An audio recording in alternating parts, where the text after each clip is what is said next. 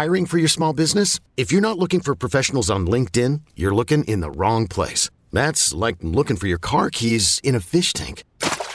LinkedIn helps you hire professionals you can't find anywhere else, even those who aren't actively searching for a new job but might be open to the perfect role. In a given month, over 70% of LinkedIn users don't even visit other leading job sites. So start looking in the right place. With LinkedIn, you can hire professionals like a professional. Post your free job on linkedin.com/recommend today. I'm Sandra, and I'm just the professional your small business was looking for. But you didn't hire me because you didn't use LinkedIn Jobs. LinkedIn has professionals you can't find anywhere else, including those who aren't actively looking for a new job, but might be open to the perfect role, like me.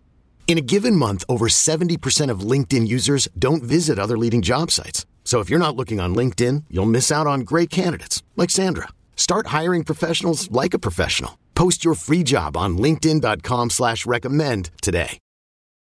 One of my favorite people on the internet has decided to come to the room late to have a conversation that I am super excited about. And this is one of those weird ones where we're talking about courage in each of these in this room conversation. And this is the can you have the courage to have hard conversation. You are someone who I think just as a like byproduct of the work that you do every day on the internet has said, you know what? I'll be the one. Yeah. I will be comfortable getting uncomfortable in conversations. And it takes courage. Glow, welcome to the hot seat. I am so happy to have you here. Welcome to Rise Together. My name's Dave Hollis. I'm the host of this show where we're going to hopefully have you feeling a little more normal in this, the human experience.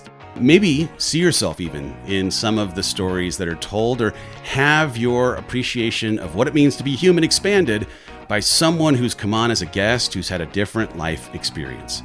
In all of it, we are trying our best in community to learn from each other, to grow, and maybe even have a little bit more compassion for what it's like to walk in each other's shoes.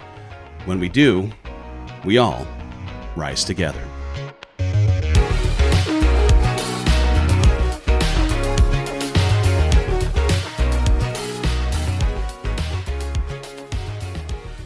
The very last chapter of Built Through Courage is a chapter that I'll be honest, I wrote and tried to shoehorn into the book, and it didn't fit. Okay? This was a chapter that was after I started writing the book, trying to acknowledge the disruption of the racial reconciliation and the reckoning that was long overdue happening in the midst of writing the book. Right. And I decided, man, I'd be remiss to talk about courage without also acknowledging the kind of courage it takes to have conversations about things that are hard. Let's talk for a second about why you do the work that you do every single day and how courage ends up being an accomplice in that work.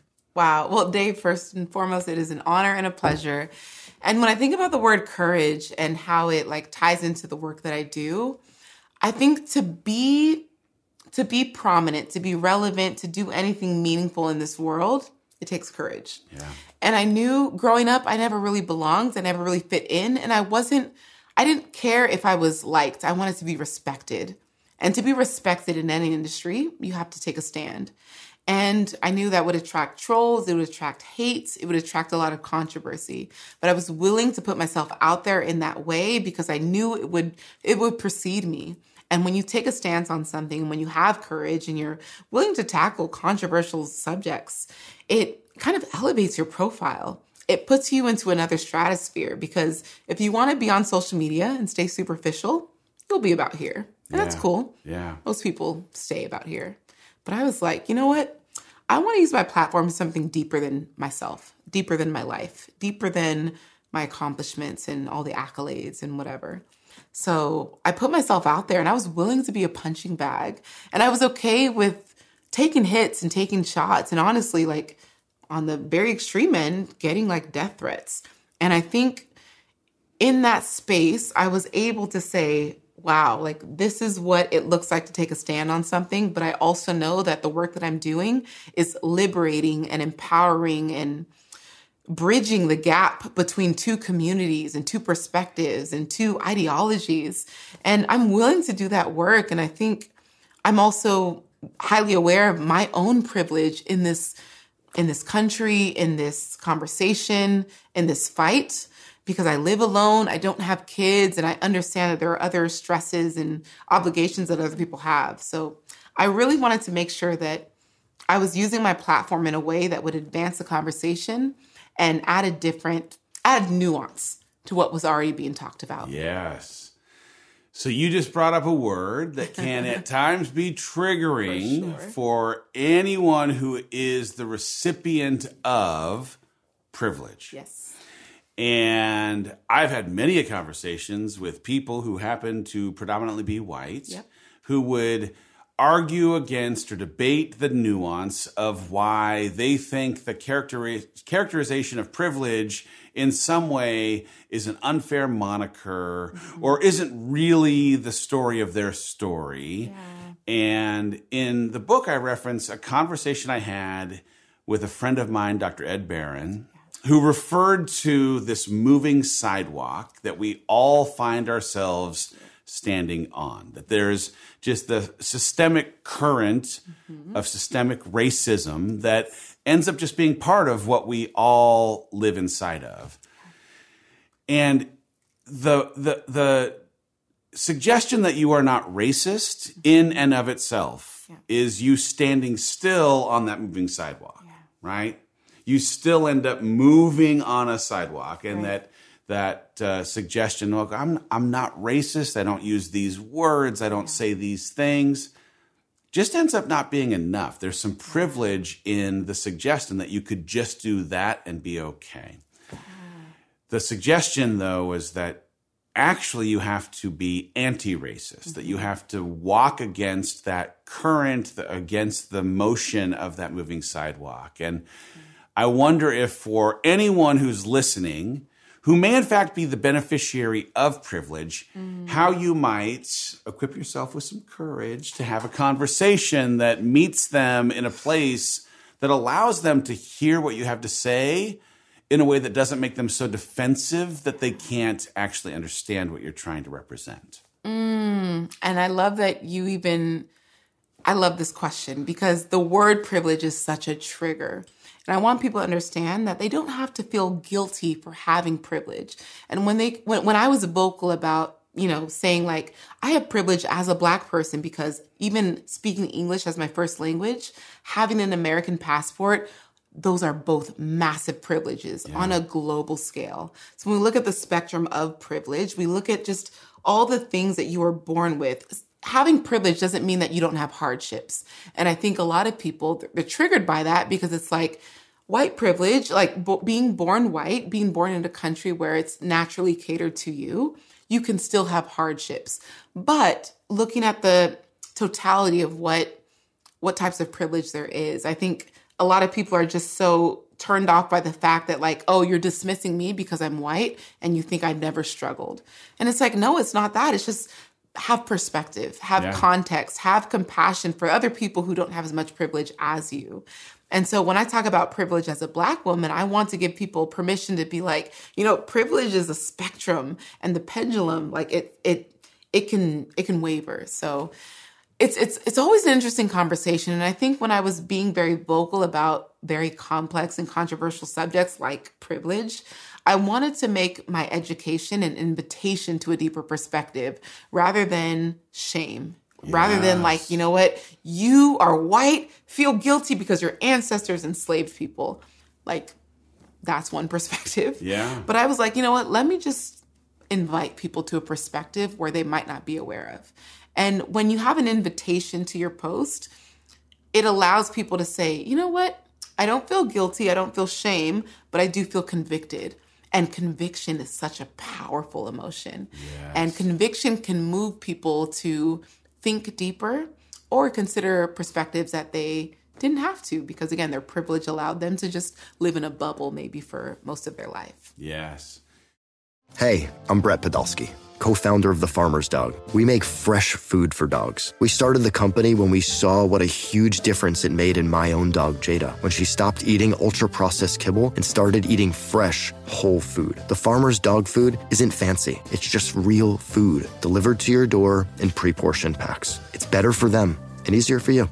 Get 50% off your first box at thefarmersdog.com/podcast. That's thefarmersdog.com/podcast. In my podcast, it's called Rise Together, am attempting every episode to create an empathy bridge between a guest who the audience may not necessarily believe like, think like, associate with, but maybe in the story of their story can walk a day in the shoes of that person that just softens some of the sharp edges of their heart. Yeah. And one of the things I love about the way that you post what you do is that you try to approach the explanation of a nuance inside of a complicated space, a triggering space, in a way that says, hey, let me arm you with just a little bit of information that maybe in that information gives you a little chance at perspective, a little chance at empathy that changes the way that you might think about or approach becoming defensive on a topic that you don't completely understand. Tell me about your approach. I mean, I love every single thing you post. I'm like, yo, I have taken something that I didn't totally understand and I understand it in a completely new way. But there's an art to the way that you're trying to courageously have conversations about hard things in a way that they can actually be heard. Well, I'm very thankful that I went to school for communication. So my formal education is in communications. And so semantics and wording and language is all very important. And sometimes we look at words and like, oh, well, you know, it's PC or they shouldn't be offended by that. But it's like, actually, there's tact and diplomacy that is very important when you're trying to have intentionality behind your words.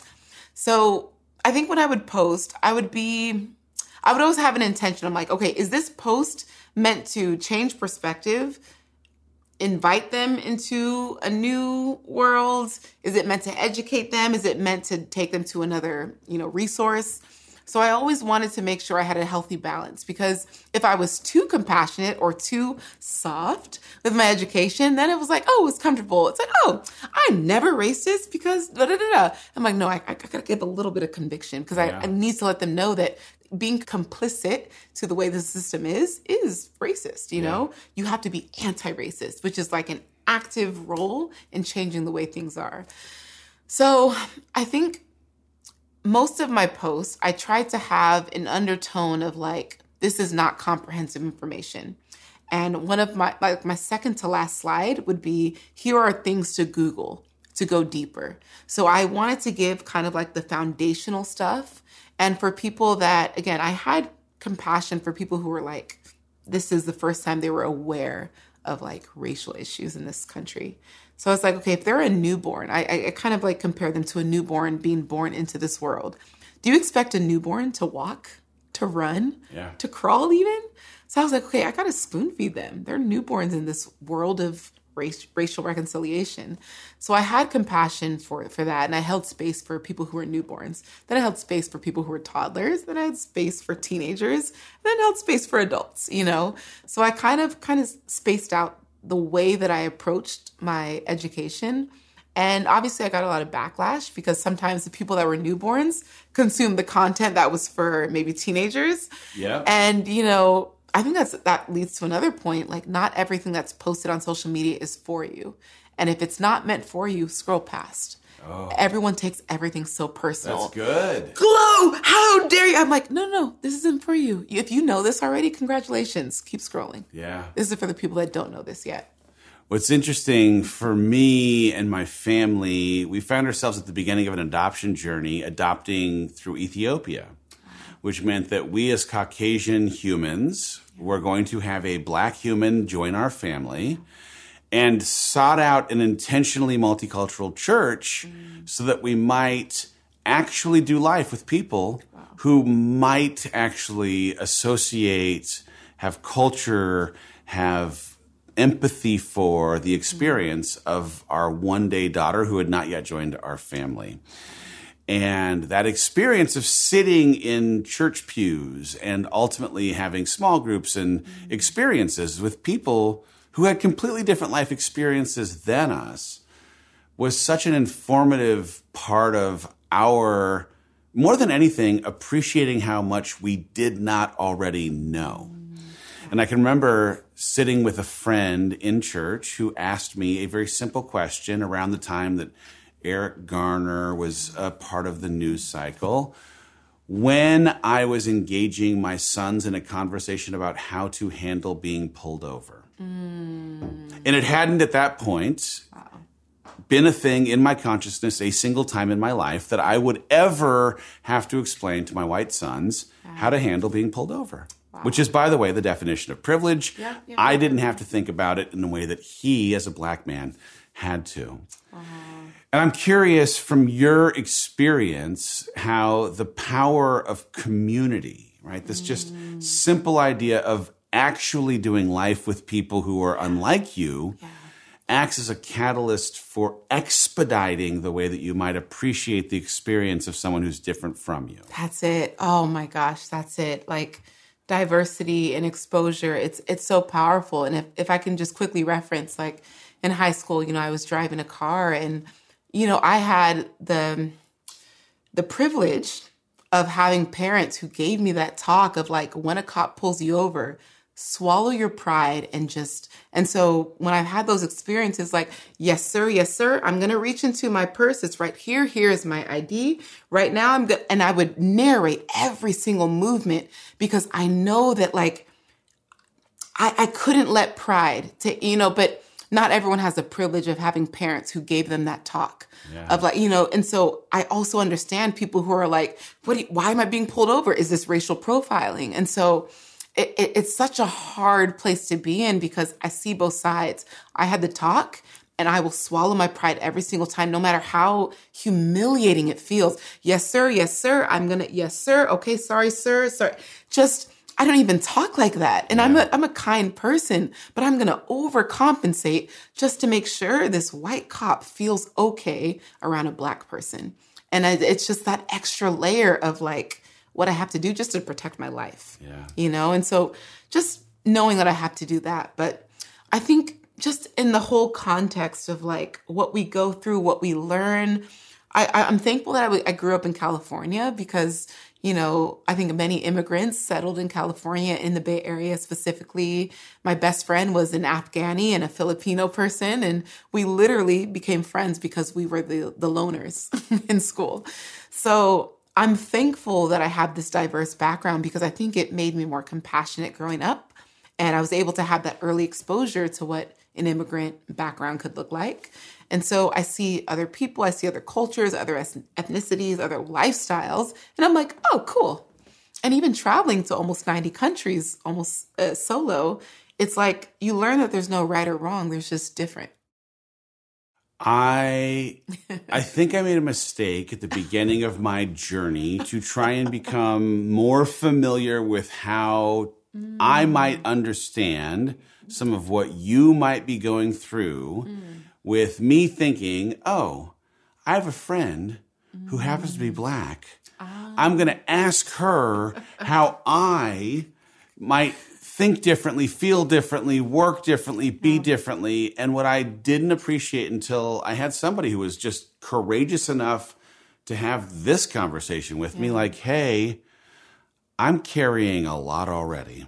Man, it has been a long, hard road. And the last thing that I need is to also have to carry the responsibility of making you feel comfortable inside of this society. And so I'm curious how, for anyone who's interested in making some progress, right, wants to cultivate the courage to step into some uncomfortable spaces, outside of my mistake, right, reaching out to a black friend and saying, help me, what do I do? How do you help me, right? That's not the answer, right? I think I know the answer, but I want you to tell me what you believe to be the answer for anyone who's interested in making some progress in how they might become someone who can actively be anti-racist in that moving sidewalk and start walking against the current? Well, first and foremost, I want you to be reassured that you are not alone. Last summer, I probably had just over 100 white friends. Like, Glo, are you okay? What can I do? And I literally, for many Black people last summer, we could not hold space for Black trauma and white guilt. Yeah. So many of my white friends felt guilty for what was happening, and they wanted that reassurance, like, Glo, I'm one of the good ones, right? So they wanted me to be like, no, Samantha, I still love you. Don't worry, Rebecca, you're the good one.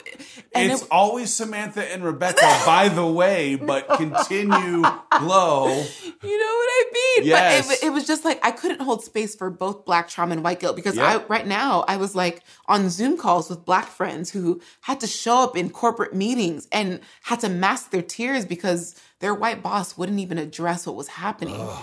So it was just so much collective trauma. Yeah. And I think what I realized is that, you know, first and foremost, I think, how do I say this? Because when I look at where to start, because I think that the intention is pure.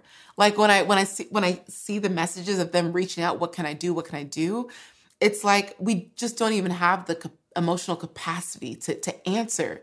And I think the most triggering question for Black people that people didn't realize last summer is, are you okay? The amount of times I got that question, it broke me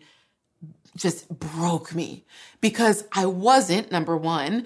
And two, I was like, where do I start with telling them that I am hopeless, frustrated, angered, triggered, defeat? Like there was just so, and I'm like, wait, if I tell them what I'm really feeling, what can they do? Yeah. They can't hold that. Also, the question is asked in some ways with the suggestion that you aren't, which is also just layering additional trauma on trauma, right? And it's heavy already, and now you're getting more.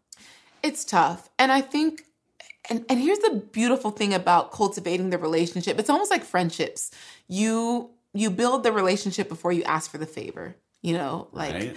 And I think there were certain like white friends that knew that they can come to me with any question, no matter how ignorant they felt it might be, and I would never judge them for it because we had built that relationship. We had had those conversations about race. So I had already known their heart and their intentions were pure.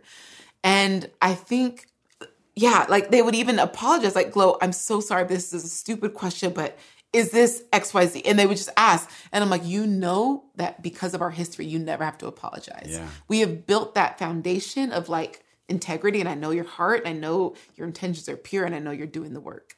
And I think, yeah, it's really hard to know if you have that, you know, relationship with a Black person. But having those conversations before it's necessary is super helpful. If I'm able to talk to you about racism before there's a big racial issue in the country, then we can have that conversation anytime. Yeah. But if I'm talking to you about race for the very first time during George Floyd, it's not a good time. Different. Yeah. Yeah.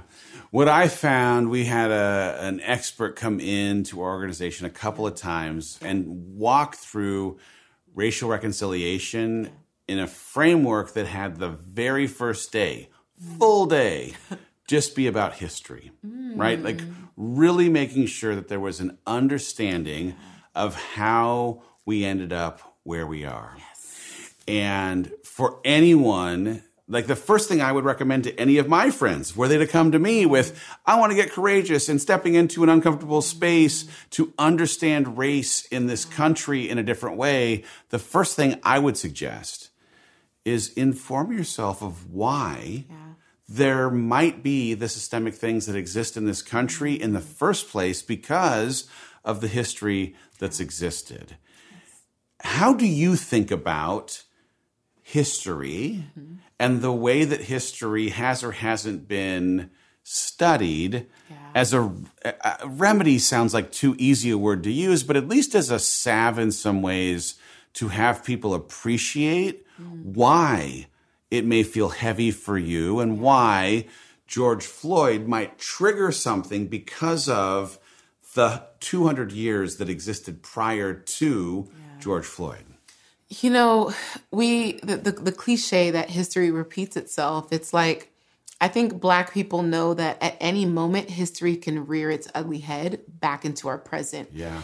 And I'll be honest, even here, you don't have to include this, but even here, when I was out with Trent, Prince, and Anthony, we went to a restaurant and, we were just watching a small video of just something that was happening here. And immediately someone came up, please turn down your volume.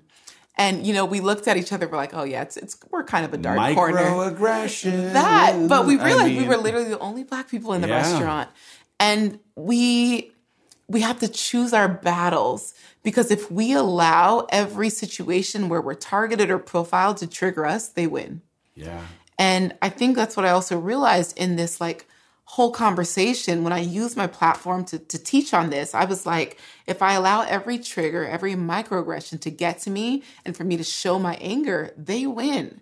So I'm like, let me channel love, light, compassion, because not only, first of all, that's fucking hard. Sorry, edit that out if you need. It is. It's hard. Yes. So it was not only a great test for me, but I was like, man, God, if you can use me at any season of my life, let it be this one. Yeah. Because I need you. In my human self, I cannot be positive during this time. So I need you to show me compassion, to show me light, to show me leadership, to show me being a role model.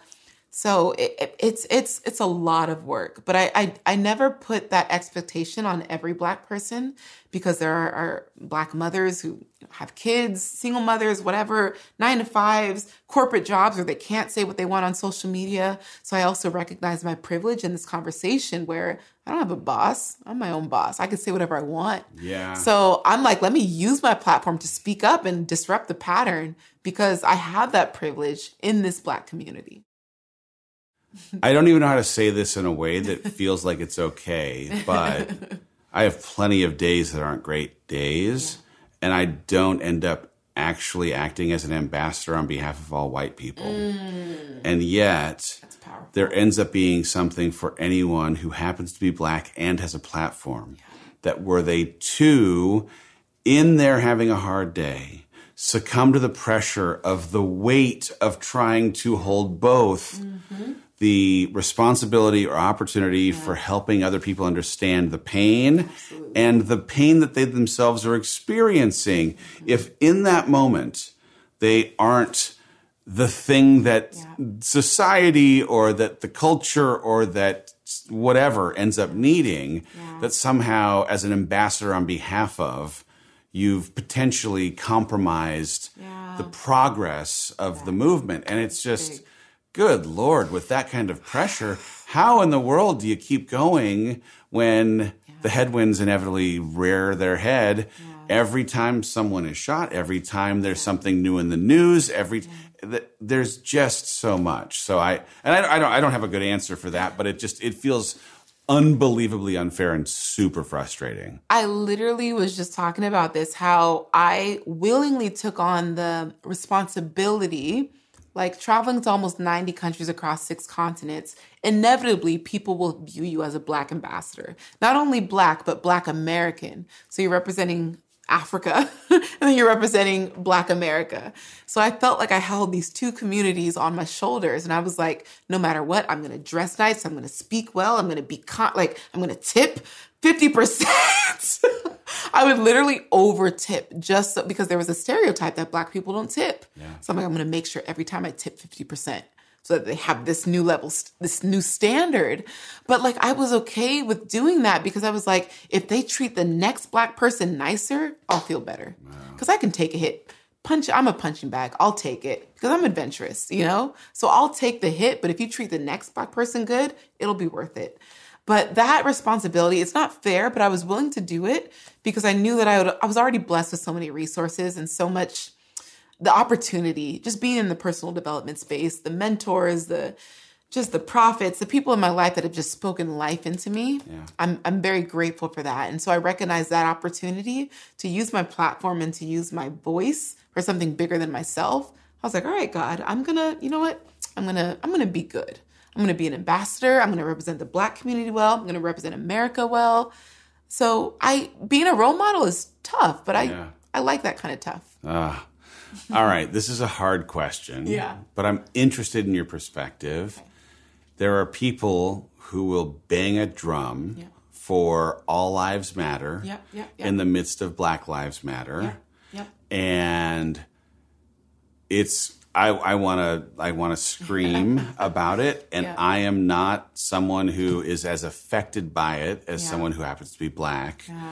Is there a way that you've approached this conversation that allows you to try and connect with or break through to someone who they have this conviction that is arguably as strong as your conviction might be, but how do you connect to somebody who has such a diametrically opposed perspective, generally speaking? I stopped trying to feel like I was responsible for changing their mind. And every post was an invitation rather than a force or responsibility to change how they felt about Black people. And if I can invite you to a deeper perspective, to consider, I've done my job. If I'm forcing you to think this way because I am Black and you should respect Black people and listen to Black, that's not going to work. It's not effective. Because at the end of the day, if you have a stance, there is a series of circumstances, experiences that have built up that perspective. And I honor that. And I'm like, you know what? They don't know better because that's literally what they've been, indoctrinated with. Exactly. And so once I released the pressure to change their mind, I no longer was offended by it, because before, All Lives Matter was so triggering, Dave. I would see that and I would unfriend people on Facebook immediately. I would just I would curse out loud. But then I was like, I had to really, because I'm like, why am I letting strangers on the internet disrupt my peace? So I was like, they think this way because they feel threatened and their security feels threatened. They feel like maybe they had one bad encounter with a Black person. And so their whole perception about the Black community is flawed. But I had to start learning that I can't change anyone's mind. At the end of the day, I can tell you that the N-word is for the Black community only. I don't personally say it, but only Black people can say the N-word. But if you want to say the N-word in private, I can't do anything about that. So instead of being triggered by the fact that you want to say the N-word, even though it's not yours to say, I'm not going to make it my problem or my issue, because there's something deeper that person is going through or whatever. So it really, I made it more about what kept my peace, what maintained my sense of equilibrium, rather than what triggered them. So the broad conceit of Built Through Courage is this idea that you were created with very deliberate design, right? That you had in your wiring, in your emotions, in your thoughts, in your love language, in your experiences, that you are a limited edition, one of one. 1,000%. And that your responsibility on this planet is to honor the intention of your creator. I feel like you are in the work that you do, honoring that intention, but I want you, for anyone who doesn't know you as well as I feel like I know you, what do you believe to be the intention of your creator? Wow, what a powerful question, Dave. These are so good. So I will say my parents are Nigerian, and when you have Nigerian parents, you have an English name and a Nigerian name. My Nigerian name is Uchechukwu, which means God's will, or let God's will be done. So it didn't really hit me until 3 years ago. Like, what is God's will for my life? And really using my voice to bridge communities, using my voice to advance humanity, using my voice to elevate and bring light into this world. I felt like that's always been my calling and conviction. So Uchechukwu, God's will for my life, is to bring light into this world. And being Glow, it literally feels so perfect. So connected. So it feels really good. You are a light bearer for sure, every single day. And I appreciate you. Part of what allows your light to flow so bright is your courage to step into uncomfortable spaces and to do it in a way that doesn't fear that discomfort, but embraces it in a way that says, you're welcome here. I hope you'll meet me here so I can walk alongside you so that you might understand differently some of this discomfort with me. Yes. And I appreciate you for that. Thank you, Dave. Come on, Glow. Let's go, though. All right.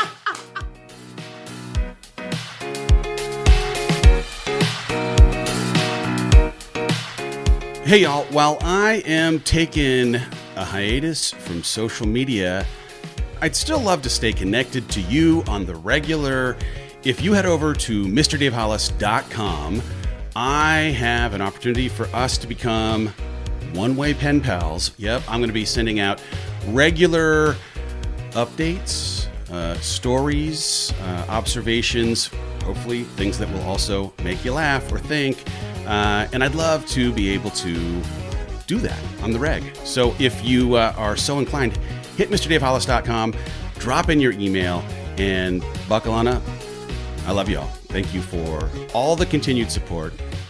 Let's go.